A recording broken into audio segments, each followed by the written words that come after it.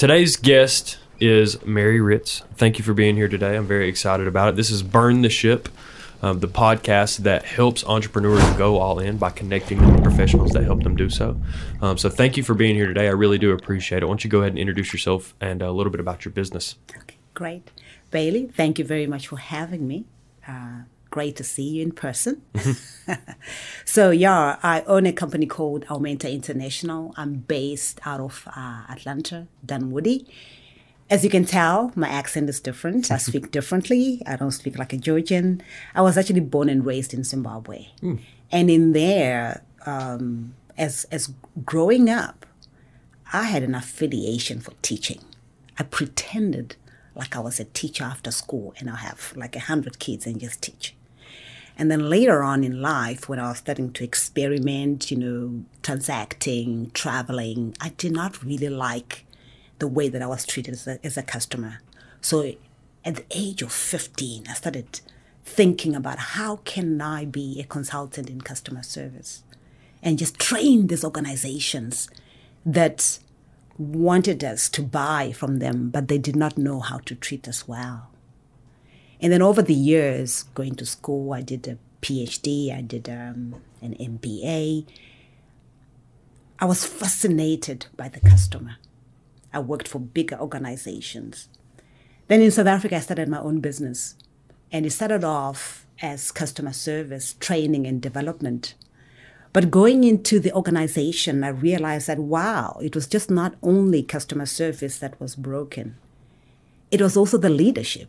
They did not know how to support the customer service frontline. It was also the team. So hence, the organization Aumenta International focuses on three main things in the people element. So I've got a framework that I call the human element framework. I believe organizations function and they're successful because of these three components. 1, the customer. 2, leadership. And 3, the people. So my organization helps organizations manage their customers via customer service, customer experience, customer centricity. And then I look at leadership and help them with their skills, develop teams and develop organizations. And lastly, the team development.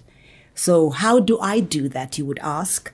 I provide training, I provide masterminds, lunch and learns, and consulting as an organization.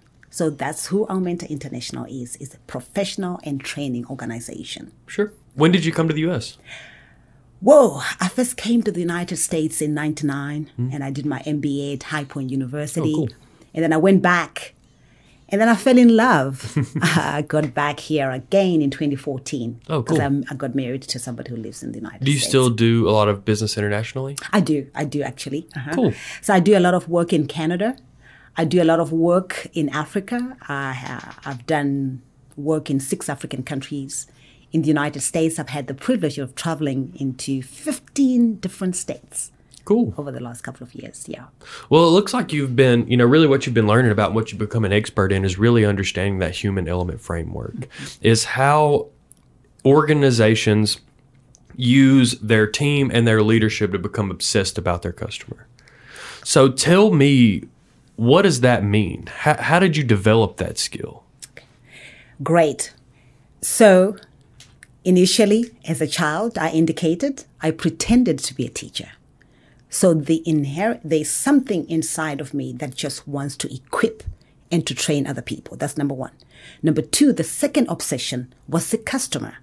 The way that I was treated at 15, I did not feel was right if I was bringing my money to this organization. Sure. So hence, the people framework, I started obsessing about customers. If organizations are in business, they're in business for one thing, profit making, and sustainably doing that. And you do that by looking after the customer and ensuring that you acquire, you retain, and then they become your advocate, so to speak. So my organization initially was, let me help organizations build customer service, customer experience, customer centricity, so that they can be profitable in the long term. But putting pressure only on the front line to look after customers is unfair if leadership is broken, so to speak. So if leadership has got a hostile environment, if leadership don't know how to build effective teams and even equip the front line, then the front line cannot do their work.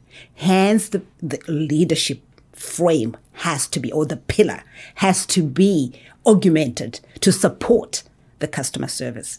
And then finally, if the rest of the team is not supporting customer service, then it's not functional. Hence, when you look at the framework, Bailey, it's actually what I call systems thinking. Everything is connected. Everything is connected, so we cannot separate, we cannot isolate. We must make sure that we're looking after our customer, all of us, including leaders and including our team members, so to speak. Sure. So as you develop this skill, you see, kind of going back to what you just said about how everything is connected, you're taking this logic and applying it to other areas of your life. As you develop this skill, understanding the customer, understanding the leadership, understanding the team, understanding how those systems and thought processes work to advance a common goal. What impact did that have on your day-to-day life? Oh, wow. It just helps me to understand the reason why. Why are we doing this? So when we are making decisions in the workplace or even at home, we are asking why. What is the impact? What is the impact on the bottom line? For an organization, when we are making decisions, if you're innovating, for an example, if you're producing these great products, what does that mean for HR? What does that mean for customer service? What does it mean for the leadership? What does it mean for the market? What does it mean at a global perspective? So we start to take our business holistically so that we don't solve problems in isolation. Because if we do solve problems in isolation, it means that the ripple effect we don't really understand. It means the problem becomes what I call stubborn.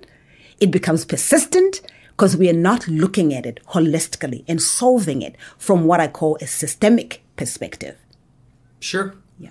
It makes a lot of sense. So where to the root, of that, what has your why become as you continue to develop these skills? As that's that feeling that was created in you from a customer service perspective at 15, is that still your driving motivation today? Or do you guys, as you kind of develop this other suite of products in a way to advance the goals of some of these other organizations with the resources that you're putting out, have you found some other shortcomings within business that this type of thought process, this type of application remedies? Yes. So to answer your first question, I'm still obsessed about customer service. I'm still obsessed about the customer. Everything else that I do supports that notion. Whether the customer believes that's what it is. So when they ask me to come and do leadership, my whole idea is to persuade them to see why, to see them why they're in business in the first place. So customer for me is obsession. That's why we're in business. So in terms of remedying, in terms of seeing the framework work, my argument is whatever we do, whether innovation, whether social outreach or community, whatever we do, I believe that the human element framework plays a critical role in advancing our cause, so to speak. Sure. So as our audience is listening to this podcast, all these business owners, these entrepreneurial spirits, how do they develop this skill, or how do they reflect on their own leadership teams and customer experience as they sit right now in business? Okay. For me, you got to look at your results. How are your results? So are you actually measuring customer service? Are you measuring customer experience? Is your organization a product-centric organization or a customer-centric organization? Do you have that insight? If you have that insight, then you kind of understand why maybe you're not satisfying your customers. Why are you not retaining your customers? Why don't you have champions as customers? Or your customers, why are they not advocates? Earlier on, we were talking about the customer voice. So are you collecting that customer voice? Are you doing the analytics? And then what are you doing with it, with that information? Then when it comes to the leaders, how are you as a leader creating a customer culture? What does it take for you to build a customer-focused culture? First, yourself, your leadership style. What is it? Are you a command and control kind of like leader? What skills do you need so that you can build your people up? You can motivate them, you can engage them so that they can actually offer great customer service, customer experience. All right. So the leader themselves, they have to be emotionally intelligent. They have to be aware.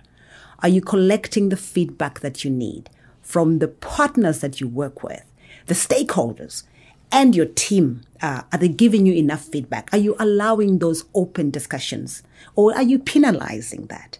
All right. Then when you go to the team itself, is it robust? Are you allowing the team to be creative, to come up with innovative ideas? Can they have great dialogue? Can they challenge each other? Can they actually innovate for the customer's sake? So it becomes very robust and it becomes rigorous in nature. So you want to have these great discussions, but really driven by the customer data. The customer must give you insight so that you can make the necessary adjustments into your organization. Sure.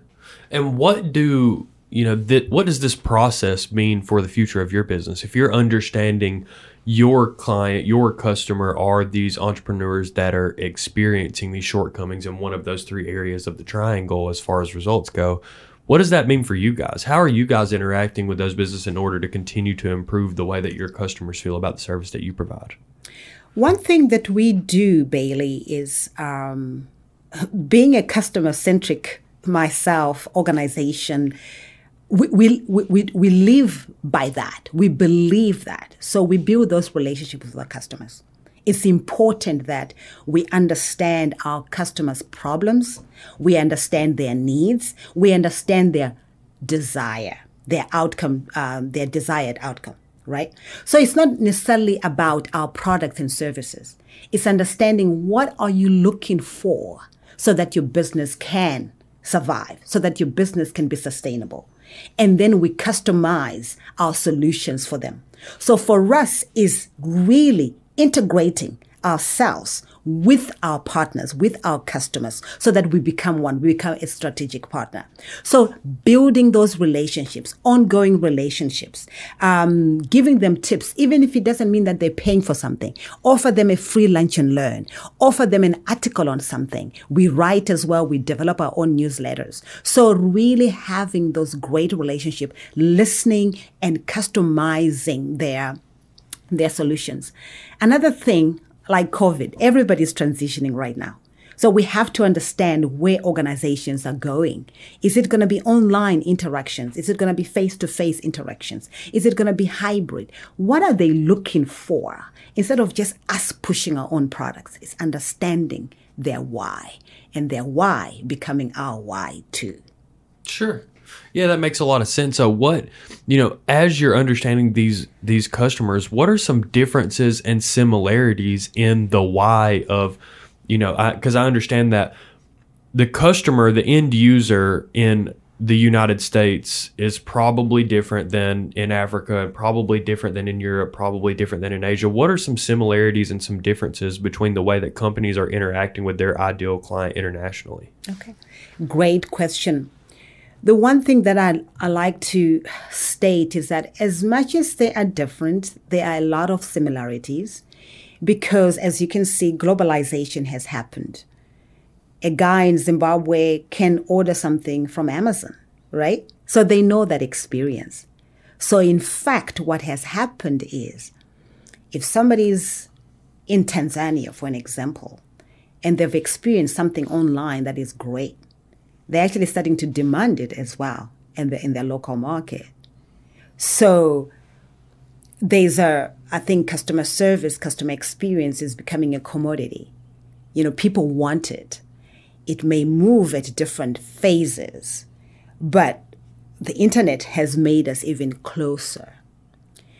The differences there could be the culture.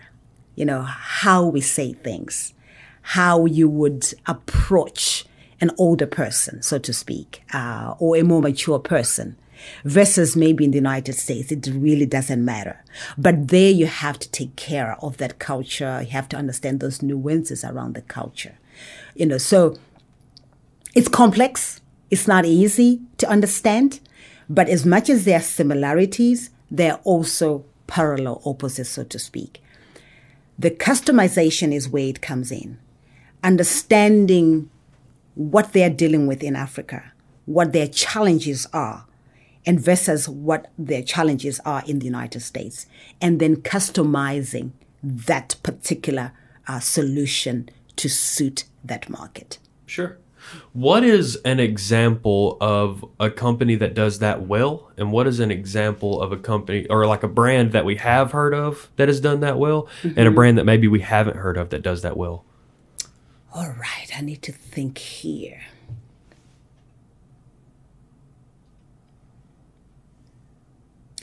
I can speak to, I won't name the organization just to protect them. Sure. All right. They've gone into Africa, popular brand, and they have acquired a lot of retail shops in Africa. Right.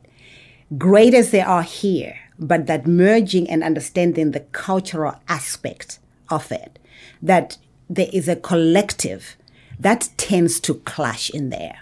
So there's a lot of learning, because initially then people would not want to do business. Or even if the leadership were traveling from here, United States, and wanting to incorporate themselves with the leadership there was a lot of friction in there, because that collective versus the individualistic, and I speak generally here, was a clashing culture. They were both clashing. All right. So in terms of organizations that are doing it well, I want to speak to an organization that I believe is doing it well, that's actually coming from Africa and doing business in the United Kingdom and other African countries.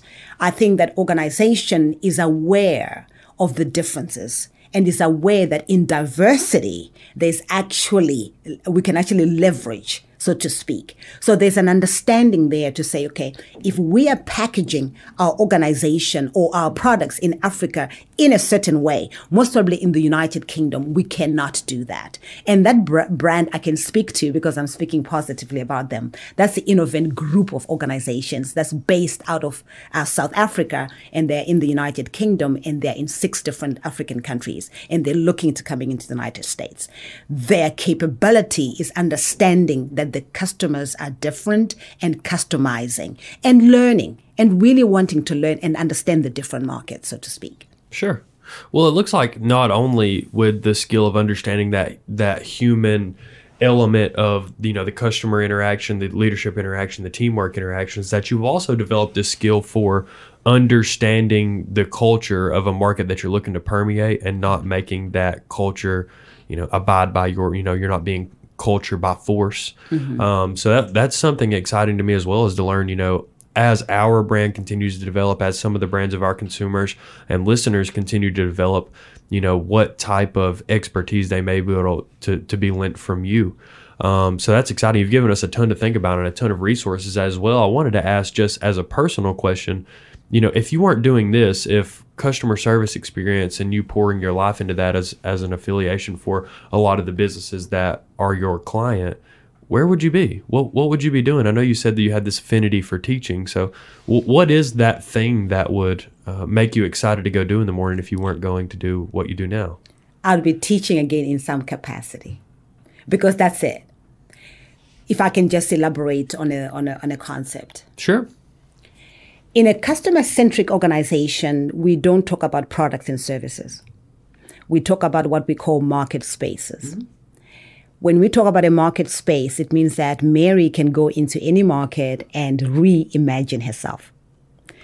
So even when I talk about my products, I like to call them, I'm empowering, I am equipping.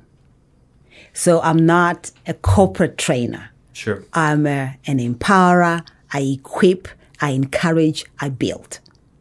So that's the market space which means that I can come and do business with you in the way that you want me to do. But what I will do is that I will build you and encourage you in the way that you want. Right. And it may not be training. Therefore, because I'm an equiper, I'm a teacher, I can be a professor. I can teach anywhere. Sure. You following? Yeah. Oh, yeah, right. absolutely. Okay. Absolutely. So that's the customer-centric. And that's a big thing for organizations, not to be identified by your products if you're customer-centric, but to be identified by the desired outcomes of an organization, of the client. Okay? Which means that you can pivot at any time. So it's easier for somebody to just go and partner with somebody else because you are in the same market space, not defined or limited by your products and services. Sure. Oh, yeah, it makes a lot of sense. That makes a ton of sense. I mean, if you're defined by your products and services, you're only as good as those products and services, where you don't have the ability to really grow a repertoire of the way that you can service people. Exactly. So, yeah, that's exciting to me. I think that would be, I'm interested in hearing a keynote from you. I really am. One of the things that was really exciting for us from the podcast is that people with speaking experience typically have a lot of structure to the way that they speak. Yeah. So I'm interested in seeing, once you get these opportunities to speak again, what those look like, because, this is exciting stuff for these young entrepreneurs, is that, we want to provide some education. We've done that today, and we want to solve a problem. We've given them a resource, which is great. But motivating wise, understanding that mindset that you have to put in to run a successful business and understanding your customer is riveting.